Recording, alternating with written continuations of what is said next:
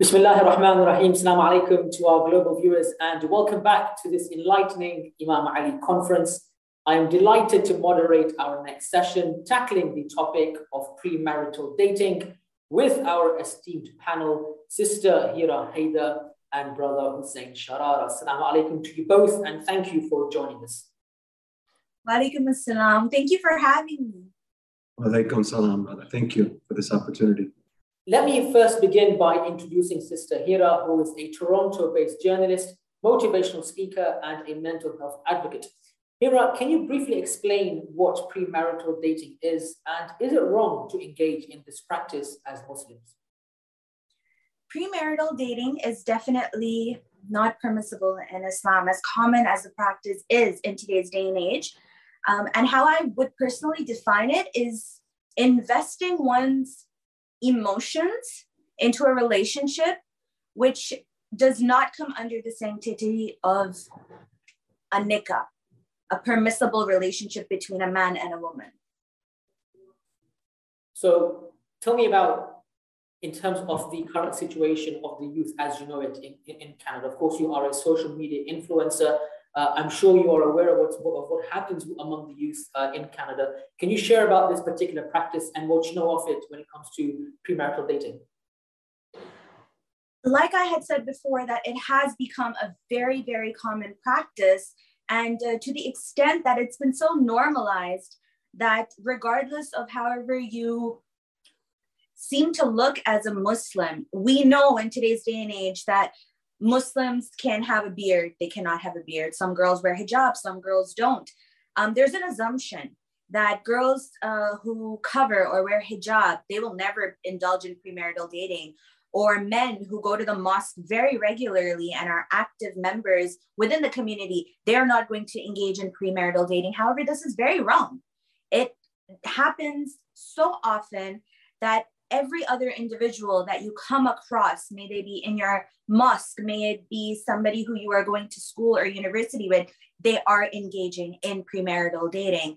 And I think the media also plays a major role in this.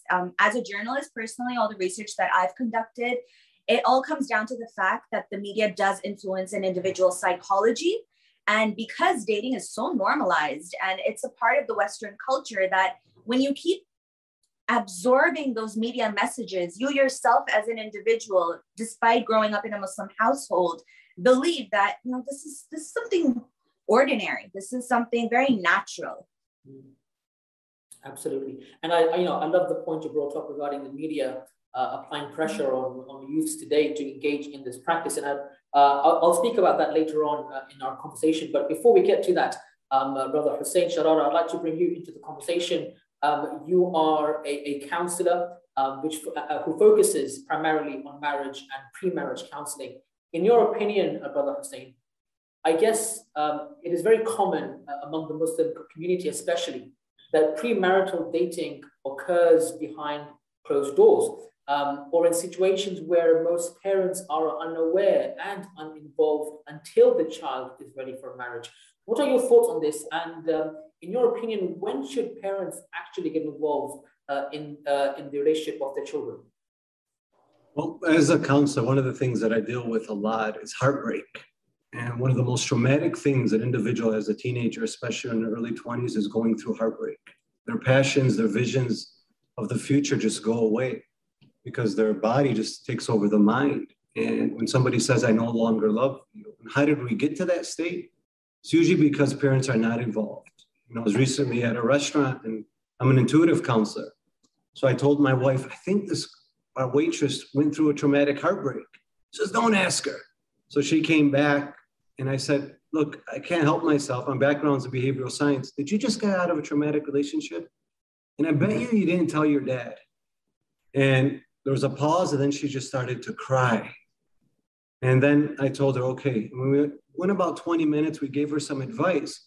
And I said, if this man would have known that your dad was in the loop, would he have taken advantage of you? If you would have told him, you want to speak to me, you first have to speak to my parents. Why? My parents are protecting me. And we become so vulnerable, especially women, when a man says, we will later, we'll get to it. They're not, because if they're not willing to do it at the moment, then there's a chance that you're taking advantage. And why would we want to take advantage of our parents? So the common logic you should say is that individual is willing to speak to me behind my parents' back and behind their parents' back. And if I get in a relationship and one day I get married to them and nobody loves them better than their mother, then imagine one day what they're willing to do to me if they betrayed their mom by going behind their back. They'll go behind my back. Thus why we have a 50% divorce rate in Dearborn. And what's one of the biggest issues? Cheating. Going behind the spouse's back. Every week I'm hearing about it. Why? From a young age, like the sister said elegantly, society and the media has made this acceptable, that this is the way to find joy and love. But unfortunately, we think we need love outside of us to feel joy. We need some relationship outside of us to feel joy. You don't need it. You're already it. But if you are dependent on a relationship to feel joy, just like you're dependent on wealth to feel abundant, you will always get hurt by that thing. Well, Allah has created a system. You first love yourself. Learn the difference between egoic love and divine love. And then you will attract somebody. So the simplest way of doing it, write 3 characteristics you want to attract in somebody. And Hajj Hassanin always talks about wisdom, positive character, compassion. And then look at it every day and say, I'm going to attract somebody that's like this. How? I'm going to be like this. I'm never going to go after my parent, go do something against my parents' will, because I don't want my husband and I don't want my kids to go behind my back. So therefore, I'm not going to go behind my parents' back. The key in premarital dating, in premarital getting to know somebody, is making sure your parents are in the loop, or else you will be taken advantage of most of the time. I think the argument or the fear is that if parents are involved at a very young age, or at the beginning, but I'm saying, I think the fear is that parents will reject that relationship. Yeah, but so you need to build that relationship with your parents. So when I do relationship tests with spouses, I do a lot of premarital counseling, and it saves 8 out of 10 marriages. Every scholar, every sheikh, I believe, before they marry somebody, they should do premarital counseling, do a relationship test. We just did one here in this retreat. How open are you? How do you resolve conflicts? You make sure you have the best relationship with your parents. What do? We have a bad relationship with my father, so I have resentment. So now I'm going to attract somebody. You're not going to see the flags because of that misplaced resentment. Try your best to fix those relationships before you jump onto another one. If your ship is sinking, why would you jump onto somebody else's ship and try to save it? Fix those relationships. Most people use that as an excuse to go to another relationship by keeping it a secret. Allah doesn't accept that. Allah says you have a problem. You don't run away from it.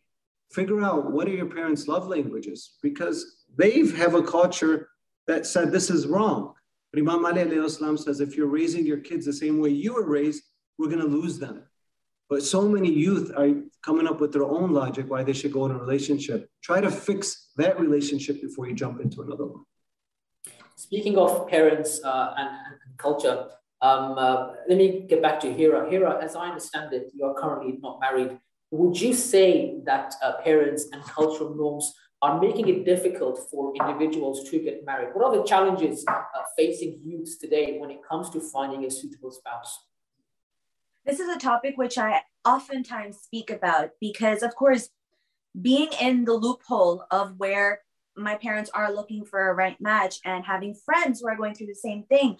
Sometimes I feel like especially as a woman, I cannot speak on a man's behalf, but as a woman, I feel like if my friends and I were to sit together and collect our specific anecdotes of stories from our matchmaking culture, we could write a book. It is quite unfortunate that Muslims, and let's narrow it down, the followers of the Ahlul Bayt alayhi salam, there is a lot of lying, there is a lot of deceit, which occurs within our matchmaking culture. I mean, the profile system that's there that rotates, there are lies which are written, which you find out after a girl and a guy are way into talking, after their parents have said, okay, yes, we believe that this match is right. It's clicking, the families are clicking. Let the guy and girl have a conversation on their own. And then everything unravels. And then either the guy or the girl, they come up and they go like, whoa, This is not what we had expected. This is not the image that was portrayed to us. So when such incidents happen, very naturally, youngsters, they are very disheartened that, is this the sanctity of marriage? Is this how things are supposed to be? Premarital dating seems a whole lot easier. And unfortunately, I have seen a lot of cases where in university, very mature couples, Islamic individuals who are following Islam, they find an interest in an individual, and despite having a strained relationship with their parents, they muster up the courage, they go up to their parents, they talk about them, and the parents just shut them down. No. But why? Because I said so. How can you expect youth then to even, consider marriage according to what their parents are choosing for them? I'm not saying it's wrong. Sometimes the best of marriages are arranged, but sometimes parents put that pressure on the youth that, it's either what we say or you don't get married at all. And that's where heartbreak arises as well. That two individuals who want to get married and indulge in a halal relationship, they're being shut down for no reasons whatsoever. Also, another thing for premarital dating, I feel like even before a guy and a girl get the chance to meet, the profiles which are rotating, they're just being collected. Albums and albums of specifically girls are being collected. And it's not even reaching the good guys. The good guys have no idea what their mothers are up to. It's terribly, terribly sad. I'm not saying all women are like that. There are some great women out there who are doing excellent work for matchmaking, but majority of the time, this is the case. This is another reason why lot of men... Sorry to cut you off here. Let me just read out a stat, right? And I would love to get Brother Hussein's intake on this. Go ahead. According to a recent study that was taken by Statistic Brain, a very reputable organization, they found out that 53.25% of marriages worldwide are arranged. And among them, the divorce rate is only 6.3%. This is significantly lower than the divorce rate in America, which is 40%, where conventional dating is prominent and encouraged. So, Hussein, I would like to get your thoughts on this, based on what Hira is saying, and based on what this stat is saying, and also based on your real-life scenarios that you come across on a day-to-day basis. Is this proof enough that our youths can take comfort in allowing their elders or matchmaker to arrange their marriage? The whole notion that if marriages work out, if it's arranged or not, for me, it's the basis of love. So what is love? Like when you meet somebody, what is the moment that you fell in love with them?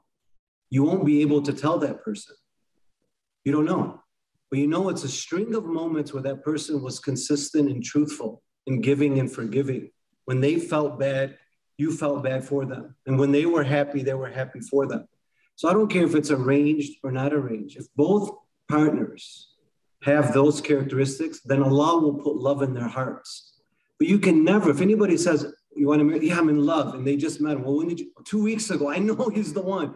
So you don't even know anything about the person. And then then you see the egoic side of him that you didn't see before, because when you got married, nobody taught you how to deal with that. What true love is, they thought it was always the butterfly feelings. So as long as it has that notion of taqwa, God consciousness, I don't care if it's arranged or not arranged. If it's arranged and both parents say you guys might be a good fit, there has to be some level of obviously knowing each other, because Islamically, there's rules to that as well. And for me, it's all on the parents. If the parents are strict, like the sister was saying, so parents, if you want your kids to be in healthy relationships, do a relationship with your spouse. See what level you're at and say, what can I do to improve? And I promise you, if you improve that, your kids will see it and they'll subconsciously improve as well. So many parents want great things for their kids, but they themselves are in bad places in life. So that's why when we tell our kids to pray, but we're unhappy as parents, our kids are going to stop praying. If we wear a hijab and we're unhappy, our kids are going to take off hijab because they're looking at this and say, why would I want that? Mom, why would I want your advice? You're going to get yelled at every day by dad. You wake up complaining to him. We need to take the responsibility of our actions, and then your kids will change. You change your personality. We want our kids to change, and then we'll feel happy. We call that abuse. So let me just get back to Hira's predicament here. So Hira's predicament is that matchmakers aren't being truthful, they're not being honest. At the same time, premarital dating is haram, it's incorrect in Islam. So Hira, in your opinion, what should one do? Where should one turn to? Primarily, if you feel like you are building an interest in an individual, you know how they always say that be very mindful of where you're investing your energy, regardless of whether it's your family, it's your friends. The same goes for a relationship. If you feel like a friendship is turning into a relationship, you need to be mindful of the kind of energy you are investing. So first of all, you need to question the concept of love. Even before you love your parents or you love yourself or your family or your friends, you have to love Allah subhanahu wa ta'ala. You have to love the Ahlul Bayt alayhi salam. When you love someone, you want to become like them. It's a struggle. We are all battling with our conscience and we're all on our own spiritual journeys. So it's very difficult that with regards to the concept of love, when you are trying to follow the path of faith, you do stumble. But you should always consider the fact that if I'm investing my energy in a human being, emotional energy, am I pleasing the human being and completely disregarding my creator? Because human beings can deceive you. Human beings can hurt you. They can turn their back on you. But Allah subhanahu wa ta'ala will not do that.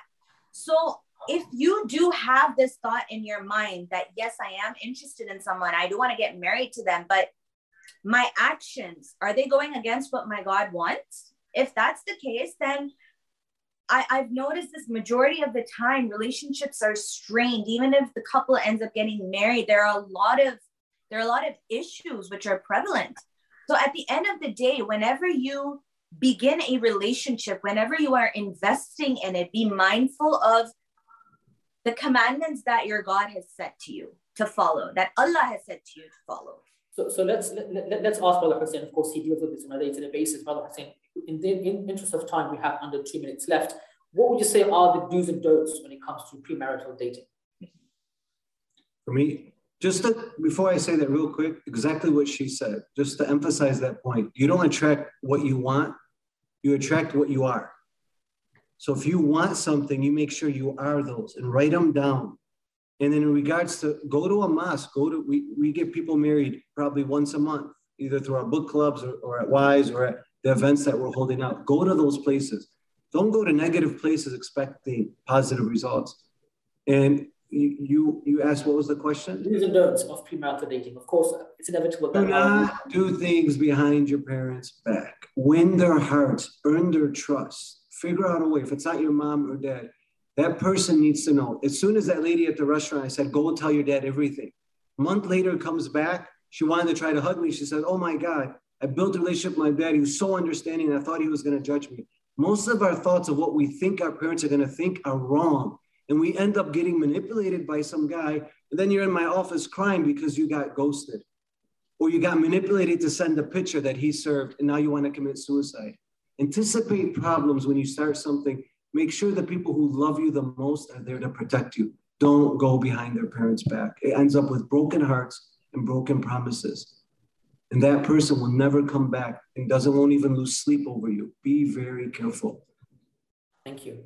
Thank you very much, Brother Hussein Sharara and Sister Hira Haider for joining us at the Imam Ali Conference 2022. It's been a pleasure to moderate this panel. May Allah keep you safe and healthy, inshallah, and I wish you the best in your careers. Thank you. And thank you very much to all our dear viewers watching the channel. And of course, please do stay tuned for the Imam Ali Conference as we continue to the next panel. Assalamu alaikum wa rahmatullahi wa barakatuh. Walaikum salam. Thank you. أنا حبي عليك